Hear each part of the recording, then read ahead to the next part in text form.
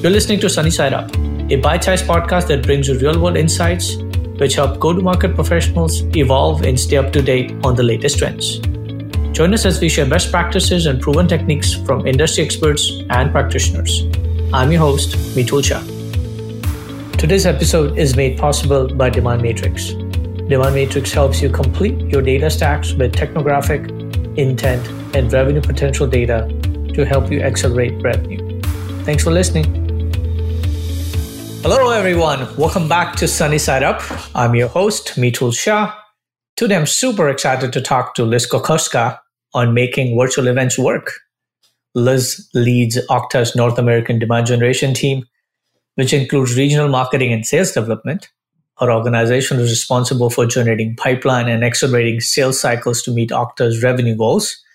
With over 20 years of marketing experience, Liz's passion is building and growing high-performing teams.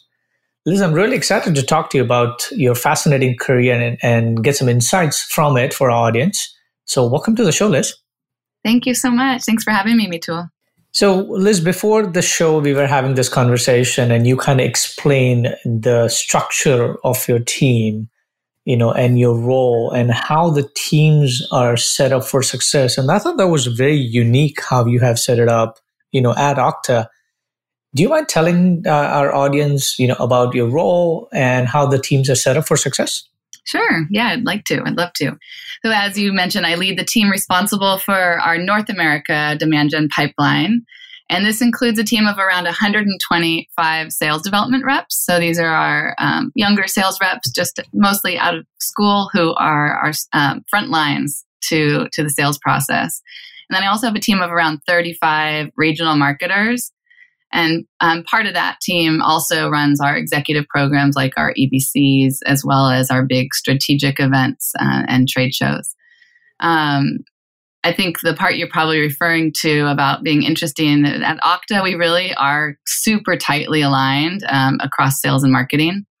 And we have a really great partnership that sets us up for success. Our regional marketers and SDRs meet weekly with the sales account executives that they support, and they strategize on kind of what they're going to focus on that week, whether it's a marketing focus or outbounding focus, but they all get aligned on where they need to put their attention each week, and really think that partnership and relationship is what helps drive our success. So that's very interesting. So you have SDRs actually reporting into marketing and not to sales. Yes, we do. When I first started at Okta, we didn't, and I know it really works both ways. But as we have become even more tightly aligned as a demand gen team, we truly are that. We use the hashtag a lot around Okta of #OneTeam, because for us, that's really one of the most important pieces that the baton is passed really smoothly between the programs. When the leads come in, the SDRs know that they're coming in. Now, do we always do that perfectly? No. But that is our goal on all programs, that we give qualified leads and they know that they're coming and they have the right tools to follow up on them in the most impactful way. Wow. And you have this pod structure where you have AE, SDR, and marketer, kind of, if I can call that, in a pod structure where in an assigned accounts, they're creating strategies almost like a scrum model on a weekly basis to decide what and who to go after, what events to do, and what activities to be generated.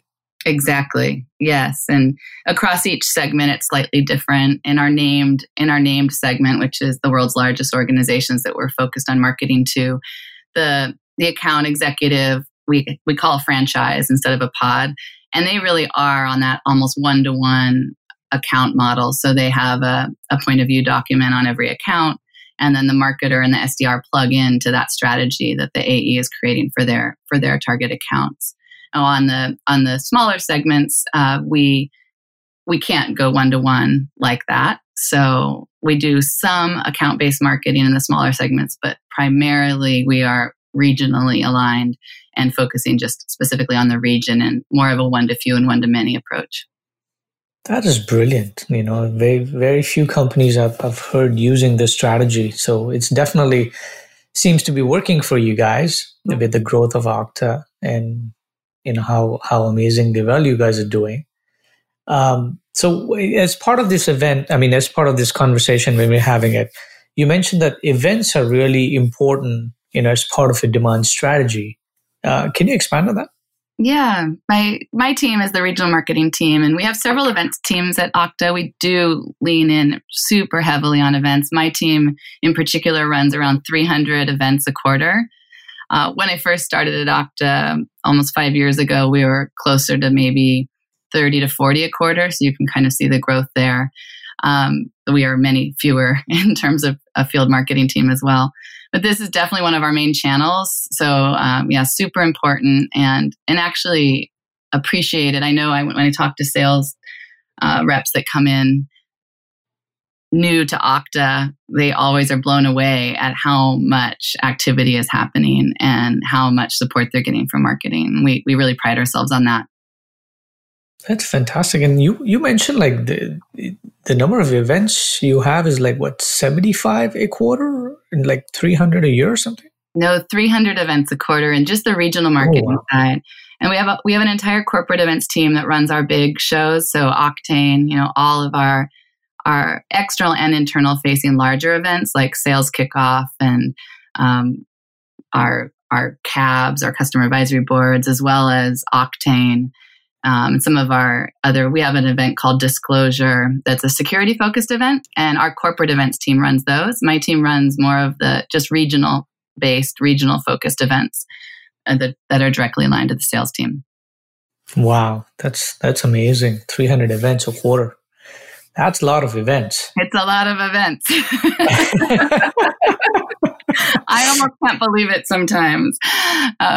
When COVID hit and we had to start thinking about going virtual, when we just made the decision to go virtual for the rest of the quarter at that point, one of my leaders on my team said to our SVP of demand gen, "So does that mean we need to cancel the 5 events that are happening tomorrow?" And the answer was yes. So that's the volume. We have many. One day I looked during March, and we had about 15 events in one day. So yeah, they're a busy team. Wow, that's amazing. So I guess then the most obvious question is like with the COVID, when you are so much event focused and it's such a high producing, high quality channel for you, going from physical to, did you guys completely pivot to virtual and ability to pivot so many events virtually, right? Yeah. In one shot, it's not an easy task. I am incredibly proud of my team of what they did. And when we made that decision, it was as chaotic as it was for everyone, not knowing exactly what was to come. And so when we made the decision to go virtual, and it was around March 11th, it was right before shelter in place hit. Octane, our big user conference, the corporate events team had already pivoted to virtual. So they pivoted March 2nd to virtual, and Octane was March 31st. So they had a little less than a month to pull what was supposed to be a 6,000 person event to virtual. And it's just incredible what they did. They ended up with over 21,000 registrants for the virtual event, and it went amazingly. But we followed right behind on the regional events. We kind of were holding off because some, smaller, not as much travel. They're more local events. And so we thought, well, maybe we wouldn't need to do that. But it became super clear as the pandemic hit and in just such a big way that we had to go virtual. It was the only thing that was the safe thing to do for our customers and our employees. And so my team in 2 weeks' time canceled 75 live events. We postponed 25 of our events. And then we added, this is the part that blew me away once we started counting them up. My team added 75 virtual events in Q1. And this was halfway through our quarter. So March, mid-March was about halfway through our Q1 for us. And it was definitely chaotic, but the team just stepped up to the plate. And I still am a bit blown away about what was possible and what they did. That is amazing, right? To pivot from, I don't know how many virtual events, you were doing, from that to going 100% virtual. and getting this kind of results. So how do you make virtual events successful? Yeah, it's funny to think that we were doing 0 virtual events before.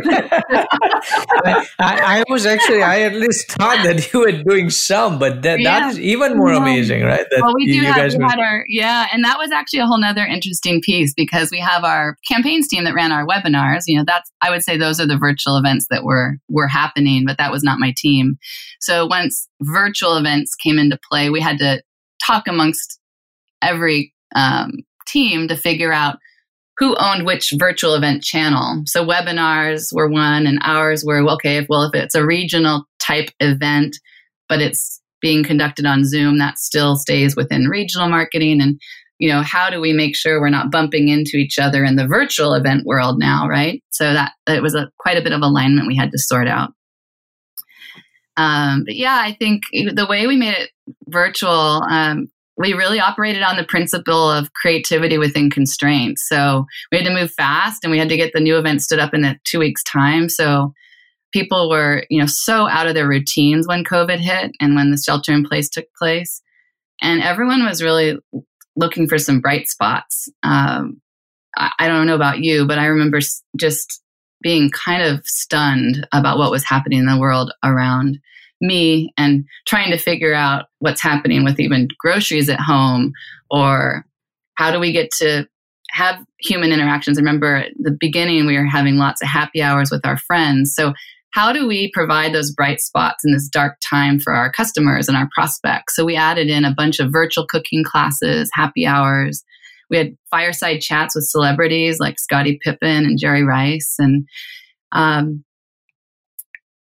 it was pretty phenomenal what came out of that constraint, and the creativity that abounded really across the team. And it wasn't without challenges. I mean, we were going to send people, for the virtual cooking classes. We wanted people to be able to get food, and we were trying to figure out the best way to do that within all the restraints of going to the grocery store, or Instacart being totally bombarded with orders, and would they even be able to get the food in time? And mail is so delayed. So we really had to get around some obstacles in that. And again, just super proud of what the team was able to do. Wow, that's actually a true testament of your team and your leadership. So, congratulations on that. I know that is not easy by any means. Thank you. It's also, it's just fun to see what was possible within all those. And if we kind of kept it in a place of, okay, what are we going to do now that the next obstacle got put in front of our place? And it was a good challenge and reminder of being able to find solutions even in the most challenging times. Right. So this question then it becomes another. I guess I'm sure people who are thinking about it, it's very obvious in their mind, so that events was a strategy. We would host those events, and we're going to get whatever X percentage of our leads coming from these events, our MQLs. Now it's going virtual, right? Yeah. How does the demand gen look, in the virtual events compared to physical, and how, because the goalpost still stays the same. Yeah. Number of MQLs, in marketing, I'm supposed to generate, but how am I supposed to generate these qualified quality leads in the virtual events? Yeah, we are a very data focused company. We use Tableau and Salesforce Intelligence to help us understand what's happening in our programs and trends. We're super targeted in our event invitations, so it's just not open to anyone. We look at the data in Salesforce, whether we're focusing on net new pipeline or deal acceleration. That's how we create our list. And then we really pay attention to personas and the segment. And, at Okta, our segments are based on the number of employees at each company. And then, so I think with the targeted lists, we're really seeing actually an increase in quality. And we do this with live events as well, but there's less obstacles right now for people to attend. They don't have to drive there, or they can just quickly log on their computer, and we're seeing the attrition is much lower. And then post-event, we leverage the Salesforce and Tableau reports, and we track the success of the program. We look at QLs, we look at our meetings set, and then we look at the number of opportunities created as well as the pipeline and the conversion rates across the programs. And we're really not seeing a huge impact. In fact, because everything's virtual, and Octane's an example of that, we went from a target of 6,000 registrations for the live event, and we had over 21,000 registrations. Wow. For their virtual event. We ended up with like 5,500 QLs at Octane, where we were only expecting 6,000 registrants. There would have never been 5,500 QLs at our live event. So we quickly realized we were going to have to figure out some new QLing rules. So all of our content syndication and several different channels that drive a large quantity of our QLs, we put some new parameters in place and aren't QLing at the same rate, so we can manage the quality coming into our SDR org.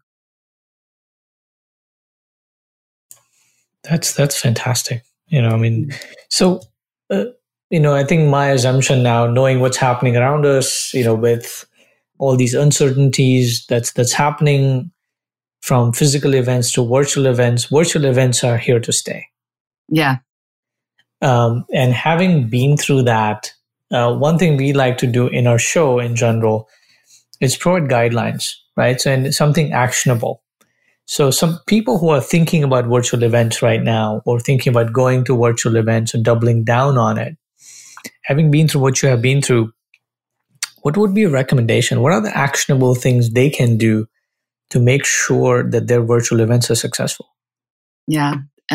It was a big learning for us in Q1 in terms of that exact question, because we were moving pretty quickly. So some of it wasn't as well thought out as we would have liked it to be, because we had to quickly spin some things up.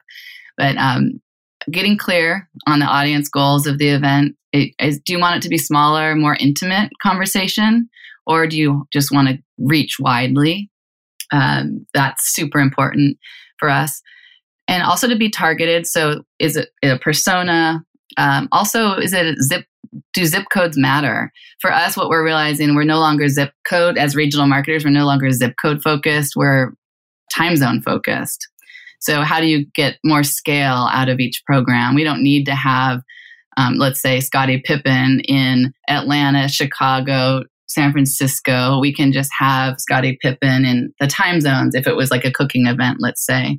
That's been a huge one for us. And then also giving our events legs. In the early days of pivoting to virtual, we may not have negotiated it into the contract to make sure we were allowed to record it and reuse that recording. So we're really making sure that that's top of mind in our contract negotiations up front, so we have on-demand assets that can continue to capture leads after the event. And then really choosing your platform wisely. What's fascinating to me is all of the platforms that are popping up now. In the last 2 months, I've been getting lots of calls. And it's exciting to see the innovation that's happening. But you may not need a platform with all the bells and whistles. For us, we just use Zoom. It's enough really for many of our regional events. So deciding where to invest. Do you need to invest the $50,000 to $75,000 on a really fancy virtual platform, or can you leverage your just existing Zoom webinars? Or the technology that you use. That's very interesting. And are you doing? Sorry, I didn't quite get this one. So you record the sessions beforehand for your virtual events, or is it live? Depends. It really depends. I mean, some of the interactive cooking classes and things, those are all live. Yes. If we have a presentation, we will at times record it ahead and play it on demand, and then have a Q&A afterwards with live people. Octane was all recorded ahead, and then we had people online to answer the questions and chats, etc. That makes sense. Very cool. Well, Liz, thank you so much. This was very insightful. Congratulations on all the success that you guys, you guys have achieved from physical to, virtual. That's not a small feat. So, congratulations to you and your team. But thank you so much for, having conversation with us. Thanks for being on our show.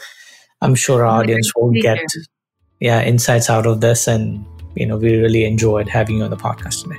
Oh, thank you. It's been great to be here. Thanks, Meetul. If anyone has any questions, they are welcome to reach out to me on LinkedIn, and I'm happy to chat more. Thanks for joining us on this episode of Sunny Side Up. If you like what you heard, please subscribe, rate, and review us, and share these insights with your peers.